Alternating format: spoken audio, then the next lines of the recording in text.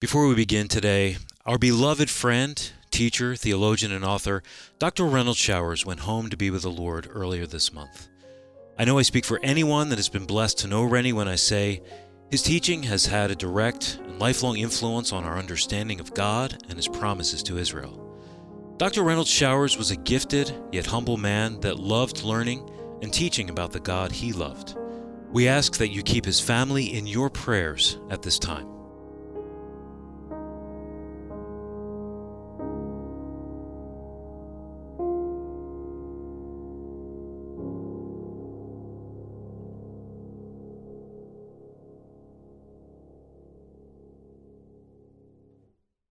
You hear us talk about the land of Israel often on the program, but on the evening news or in the newspapers, maybe even in your church, you might hear this same land called Palestine. Where does that word come from? And does it matter which word we use, Israel or Palestine? This is the Friends of Israel Today. I'm Steve Conover. And I'm Chris Katulka. Today we want to bring some clarity to the term Palestine. It's such a sensitive term. It's political. It's theological. It's emotional. To bring some clarity to the word, I'm excited to have Dr. Randall Price on the program. He's the founder and president of World of the Bible Ministries. He is also a distinguished professor at Liberty University and a famed archaeologist. Chris, we look forward to that conversation. In the news, last week, Israeli nonprofit Space.il achieved the first moon orbit with a privately funded spacecraft. But unfortunately, an engine problem dashed its hopes of safely landing the lander on the moon. The crash didn't end Israel's hopes. Space.il announced the plans for a Bereshit 2 mission with a statement from Morris Khan, the Israeli entrepreneur who put millions toward financing the first lander. You know, I watched the live feed of them trying to put the lander on the moon, and it was quite something to see. And it was amazing when they realized they lost the lunar lander. When they lost it, they weren't dashed. They weren't done. You could sense this is only the beginning. And really, I think this space mission defines the Israeli spirit and mindset altogether. Israel doesn't shy away from obstacles. Instead, they're known for taking obstacles like this moon landing situation as opportunities to grow and to get better. You know, Israel might not have landed on the moon, or just not the way they thought they would get to the moon, but I'm confident we will see them on the moon soon.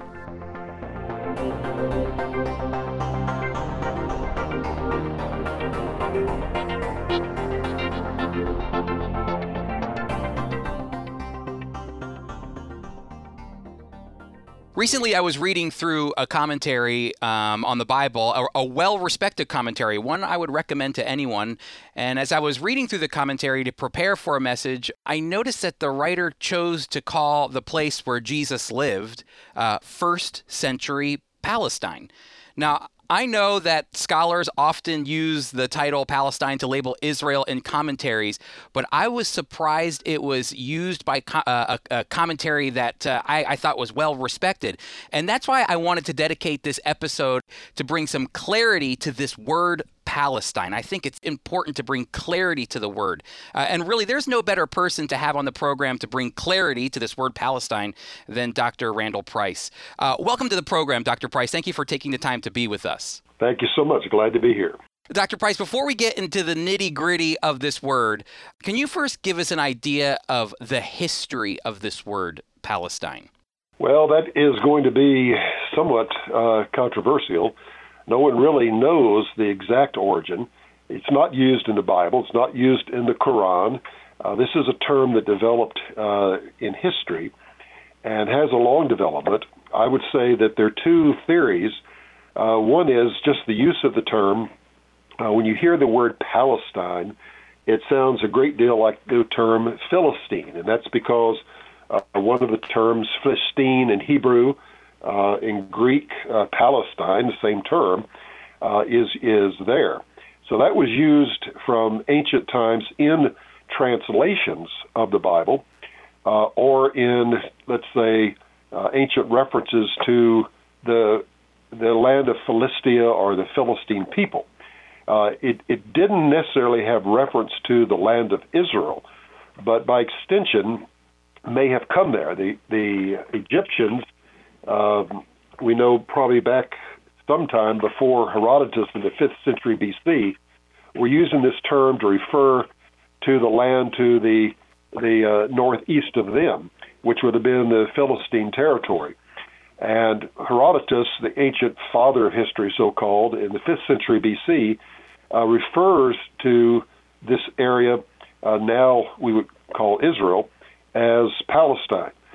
But when he refers to the inhabitants of the land, he refers to them as circumcised, which is not something that would be true for the Philistines, which were not a Semitic people, but a sea people, came from the area of Crete or the ancient Greece, somewhere like that. There's another theory, and that is that the Greeks used, they like word plays.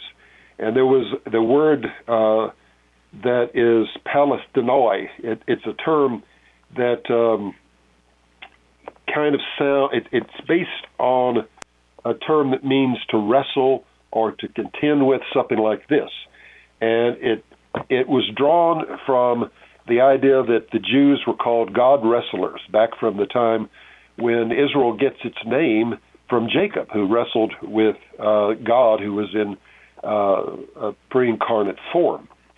And so the idea could be this, that it was simply a term to refer to the ancient Hebrews and the land of Israel by this Greek term, which was a wordplay. So we don't really know.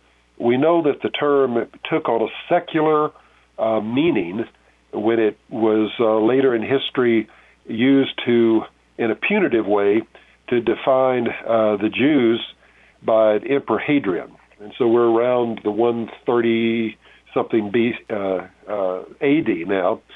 The Jews had revolted against the Romans for a second time. And this was put down by Hadrian. As a result, he renamed Jerusalem Aelia Capitolina, after his own family, Aelia, and then after the Capitoline Hills of Rome. So that was to change the name and association with the Jewish people in Jerusalem. And then he named the whole country Palestine, which is, he thought of it, as many Romans did, as simply Lower Syria or Lesser Syria, something like this, but referred to it by the term used for the enemies of Israel in order to defame them and to separate them from their own history. And that kind of because he was a Roman emperor, it comes into Roman sources, and we find it as a secular term used in distinction to something like Eretz Yisrael, the Hebrew term used by the Jewish people, or Terra Sancta, the Latin term used by Christian people. Mm-hmm. So when I opened up this book, Dr. Price, this commentary, and it was talking about Israel, but it labels it as Palestine during the time of Jesus. Are these scholars, are they being historically accurate when they use the term that way? No, not at all. It's a misnomer. And I mean, my own Ryrie Study Bible that I use has our maps in the back, Palestine in the time of Jesus, or referring to ancient Palestine in the times of the monarchy and this is simply because it's become more of a generic or common term. Many people think it's a, shall we say, a apolitical term. They can use that and not refer to the issue that Arabs would have or that Jews would have over the land. But of course, that's all changed too. It's a very much political term and a theological term today. If people are using that term, though, in books, Dr. Price, is there ever a good time for them to use the term, or an accurate time for them to use the term Palestine when they're talking about the history of the land? Never, because frankly, when you come to the Bible, it's never used. You'll find it in the King James Version in Joel 3:4, but there it refers simply to the coastal plain of Philistia. It's never used of a people or a place other than that. When you come to the New Testament, of course, in the Old Testament, it's referred to as the land of Israel, strictly that. When you come to the New Testament, you find the same thing. You find it referred to, for instance, in the Gospels. When you come to Matthew chapter 2, again in Matthew chapter 10, we have references to Jesus and his parents leaving the land of Israel to go into the land of Egypt. When they come back, it's from the land of Egypt to the land of Israel. It's never referred to as anything else. Again, also in the Quran, when you talk about Islamic sources, they don't refer to it as anything other than the land of the Jews. They don't refer to it as Palestine at all. Interesting. The term Palestine and Palestinian, we've been talking about it from a theological perspective, from a historical perspective, but really this word is kind of developed over the years and through thousands of years of history, especially coming up recently. It has come to identify a modern people. It's come to identify a potential future state that some people think, a Palestinian state, a Palestinian people. How did this happen? How did this term work its way through all the years to all of a sudden come to define a group of people or a specific location? I think you'll probably find this coming out of British mandate in Israel. What happened was they used the Roman term, which they thought at that time was a term that was inclusive of the land itself. So while properly Palestine referred to the land of the Jewish people, the land of Israel, it then came to refer to all the inhabitants of the land. So under British mandate, it's referred to, we talk about Palestinian Jews, we talk about Palestinian Arabs. We have the Palestine Post, which was today become the Jerusalem Post. We have the Palestine Philharmonic Orchestra, which is today the Israel Philharmonic Orchestra, simply referred to Jews living there. The Arab then were also Palestinian Arabs, but when the partition happened in 1948 and the Jewish people got a state within that area, they became Israeli Jews. All the Arabs living in that state became Israeli Arabs. Everyone outside that were simply left with their own distinction. Even then, they didn't take the term Palestinian. They took either a tribal identification such as Bedouin, or they took some national distinctions such as Jordanian or Syrian or Turk or Egyptian, whatever it might be. Probably the first time we see this term appear in distinction is with the Palestine Liberation Organization, which comes around in 1964. But then you realize they use the term Palestine not of themselves and not of an Arab entity, but of what they considered an occupied area. And they referred to Palestine as Israel because this was the land they wanted to liberate. At that time, things like the Gaza Strip belonged to Egypt, and the West Bank belonged to Jordan, and the Golan Heights belonged to Syria. So they didn't have reference to those areas.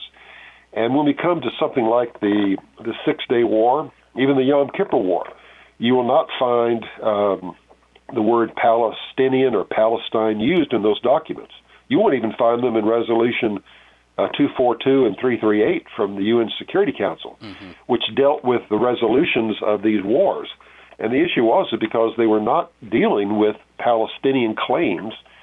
These were the countries of Egypt and Jordan and Syria again who were seeking to reclaim the areas that the Israelis had taken, which were, of course, from ancient days, part of Judea and Samaria. Then when you come probably as late as 1993, I would say, you have something where because of conditions that are happening just before the Camp David peace accord, just at the same time that Jordan there's a cold peace made with Jordan with treaties. There's a distinction of a people that consider themselves marginalized. They all before that, Jordan called itself Palestine. And in fact, Yasser Arafat in 1970, what we call Black September, tried to conquer Jordan, which said he was conquering Palestine. King Hussein referred to Jordan as Palestine. But this has all since changed for political reasons.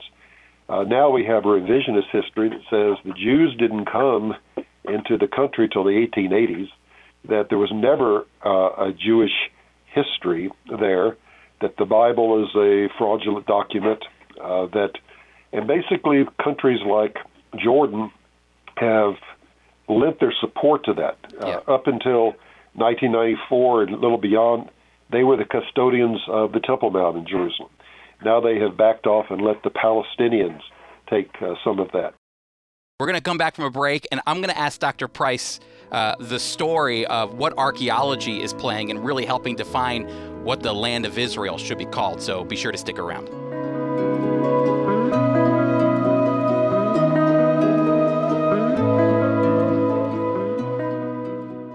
It's hard to believe this month, April, the Friends of Israel celebrates having been on air since 1991. And Chris, you've been our host now for the last 4 years. In this short time, our reach has grown to more than 500 stations, as well as a growing podcast audience reaching places like Israel, Guam, India, and the Faroe Islands. Steve, we believe that this program is so unique because it highlights the fact that God still loves Israel and the Jewish people, that Israel and the Jewish people still matter because God's word says they do. The reason we're passionate about this program is because there are really no other programs that are doing exactly what we're doing. But friends, I have to be honest, this program is dependent on your faithful giving. The point we want to make, the point we need to make, is we cannot continue this program without your help. We are a faith-based ministry depending on the support of faithful listeners just like you. When you give a gift of $25 or more to the program, you will receive Dr. Elwood McQuaid's updated and expanded book, It Is No Dream. Chris, given the purpose of the Friends of Israel Today radio program, can you tell our listeners why this book matters to our ministry and how it will influence the lives of our listeners? You know, I really hope that our listeners out there are like us, and I'm sure they are. They love Israel. They love the Jewish people. I think that's the reason a lot of our listeners are attracted to the Friends of Israel Today. And I can think of no other book that would be better for our listeners to have in their hands as a gift for donating to our ministry than Dr. Elwood McQuaid's It Is No Dream. This is really an entire picture of Israel from beginning to end, a biblical look, a prophetic look, and also what's going on today in modern Israel. How did Israel come to be? And the updated version, Steve, is just phenomenal. The picture quality, the paper quality, all of it from beginning to end. It's a beautiful gift I think our friends will really like. And for your gift of $25 or more, you will receive the book, It Is No Dream. You can contact us at 800-345-8461, Monday through Friday, 8:30 a.m. to 5 p.m. Eastern Standard Time. Again, that's 800-345-8461, Monday through Friday, 8:30 a.m. to 5 p.m. Eastern Standard Time. You can also give at foiradio.org. That's foiradio.org. When you call, mention the promo code DREAM. The promo code is DREAM. Welcome back, everyone. We are speaking with Dr. Randall Price. Dr. Price, I'm wondering, with all of your expertise over the years and years and years that you've been doing archaeology in Israel, how has archaeology defined what the land of Israel should be called? You were talking about earlier in the previous segment about the idea of revisionist history. How is archaeology helping us understand more of what the land of Israel should be called? Yeah, archaeology has become a tool used by both Palestinians and Israelis to make some type of facts on the ground. Right now, we have the Palestinian Authority demanding all of the finds in the West Bank that were made archaeologically be returned to them, including the Dead Sea Scrolls, which is odd because the Dead Sea Scrolls were excavated originally under the Jordanian government when they had control of that area, and the rest of the Dead Sea Scrolls that aren't in Israel are in Jordan. But the Palestinians are trying to create a history for themselves in that land. So they say these are all Palestinian artifacts. When we talk about the issue of Jerusalem, they claim that no archaeological discovery in Jerusalem has verified any Jewish claim to one stone in that country. Now, that's just wishful thinking. When you talk to real scholars among the Palestinians, and they have their own Palestinian Institute of Archaeology at Birzeit University in the West Bank. They have a Department of Antiquities in Gaza. So they know better, but they have to hold to a political line. Mm-hmm. The fact is, though, when we excavate, and I've been excavating in the West Bank for 20-something years, at the site of Qumran, where the Dead Sea Scrolls originated. And I remember a number of years ago, a student from Berkeley came. He was doing an interview for a magazine, Atlantic Monthly, on this. and he came asking where are the Palestinian artifacts that I was digging up. And I had to say, well, there are none. We have things from the Roman period. We have things from the period before that, the Second Temple period, which is entirely Jewish. And every one of these things relate to Jewish culture, Jewish religion. We have bones we find among things that are scarred with butchering marks that show they considered kosher laws. We have things related to Jewish ritual, which is involved here. We have Hebrew inscriptions, but we have nothing related to any other people. Mm-hmm. And so that, and that's the case across the country. You have very clear defined strata which have occupational levels and show the people that live there. But there are no Palestinians because this is a recent invention politically. While the term has been used a long time in a secular way to distinguish it from biblical, Jewish, or Christian terms, it just has no real currency in terms of history and fact. So archaeology can be used it is trying to be used by some to disprove claims of Israel, but the actual archaeology itself affirms them. It simply says there's no other people here. Dr. Price, I really appreciate you spending time to come and to share with us from your expertise, your knowledge. You are a gift to us in many ways here at Friends of Israel. Can you let our listeners know how they get in contact with your ministry, World of the Bible Ministries? Sure. I just, in closing, want to say one thing. There is a Palestinian people today and a Palestinian entity. It's recent. It has no connection with past history, but we should not refer to Palestinian people as Palestinians or Palestinian Christians or things like this, even though they don't have an origin that they claim.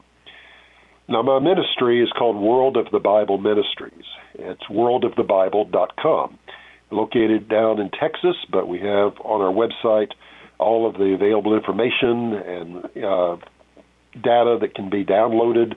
We try to educate through that website as well as provide resources for further study, and then our tours to Israel and many other things. That's fantastic. Dr. Price, thank you for clarifying the term Palestine, the history of the term Palestine. We know that there's a lot of levels. There's the emotional level, there's the political level, there's the theological level, all of these levels. And I love how at the very end you boiled it down, that there are a Palestinian people, God values them. That's the most important thing as well, that God values them. Thank you for reminding us of that, Dr. Price, and also reminding us that the history points to the fact that the land of Israel is a Jewish land, that there is a Jewish history there.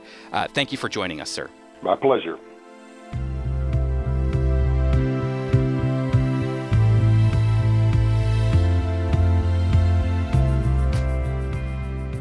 Thanks for joining us today. Chris, what an informative discussion between you and Dr. Price. What would be the big takeaway from what we learned about the word Palestine? I think the big takeaway is understanding that, yes, it is a very sensitive term, but we also have to understand history and theology. We have to know when to use the right term. We have to know that we shouldn't just be calling Israel Palestine, because really that carries a lot of connotation with it. So I think we need to be careful of terms we use, but also understand a lot of the sensitivities as well. And for our listeners, I just want to say, if these things matter to you, if the issues of Israel and the Palestinian issue matter to you, and truth really matters, I want to encourage you again, please donate to our radio program, The Friends of Israel Today. And just remember, for right now, we have a special promo going right now. If you give a gift of $25 or more to the program, you will receive Dr. Elwood McQuaid's updated and expanded book, It Is No Dream. You can contact us at 1-800-345-8461. That's 1-800-345-8461 during business hours, Monday through Friday, Eastern Standard Time. And you can also donate at foiradio.org. Don't forget to mention promo code DREAM. Chris Skatolka is our host and teacher. Tom Gallione produced today's program. It was co-written by Sarah Fern. Jeremy Strong composed our theme. I'm Steve Conover, executive producer. The Friends of Israel Today is a production of the Friends of Israel Gospel Ministry. We are a worldwide Christian ministry communicating biblical truth about Israel and the Messiah while fostering solidarity with the Jewish people.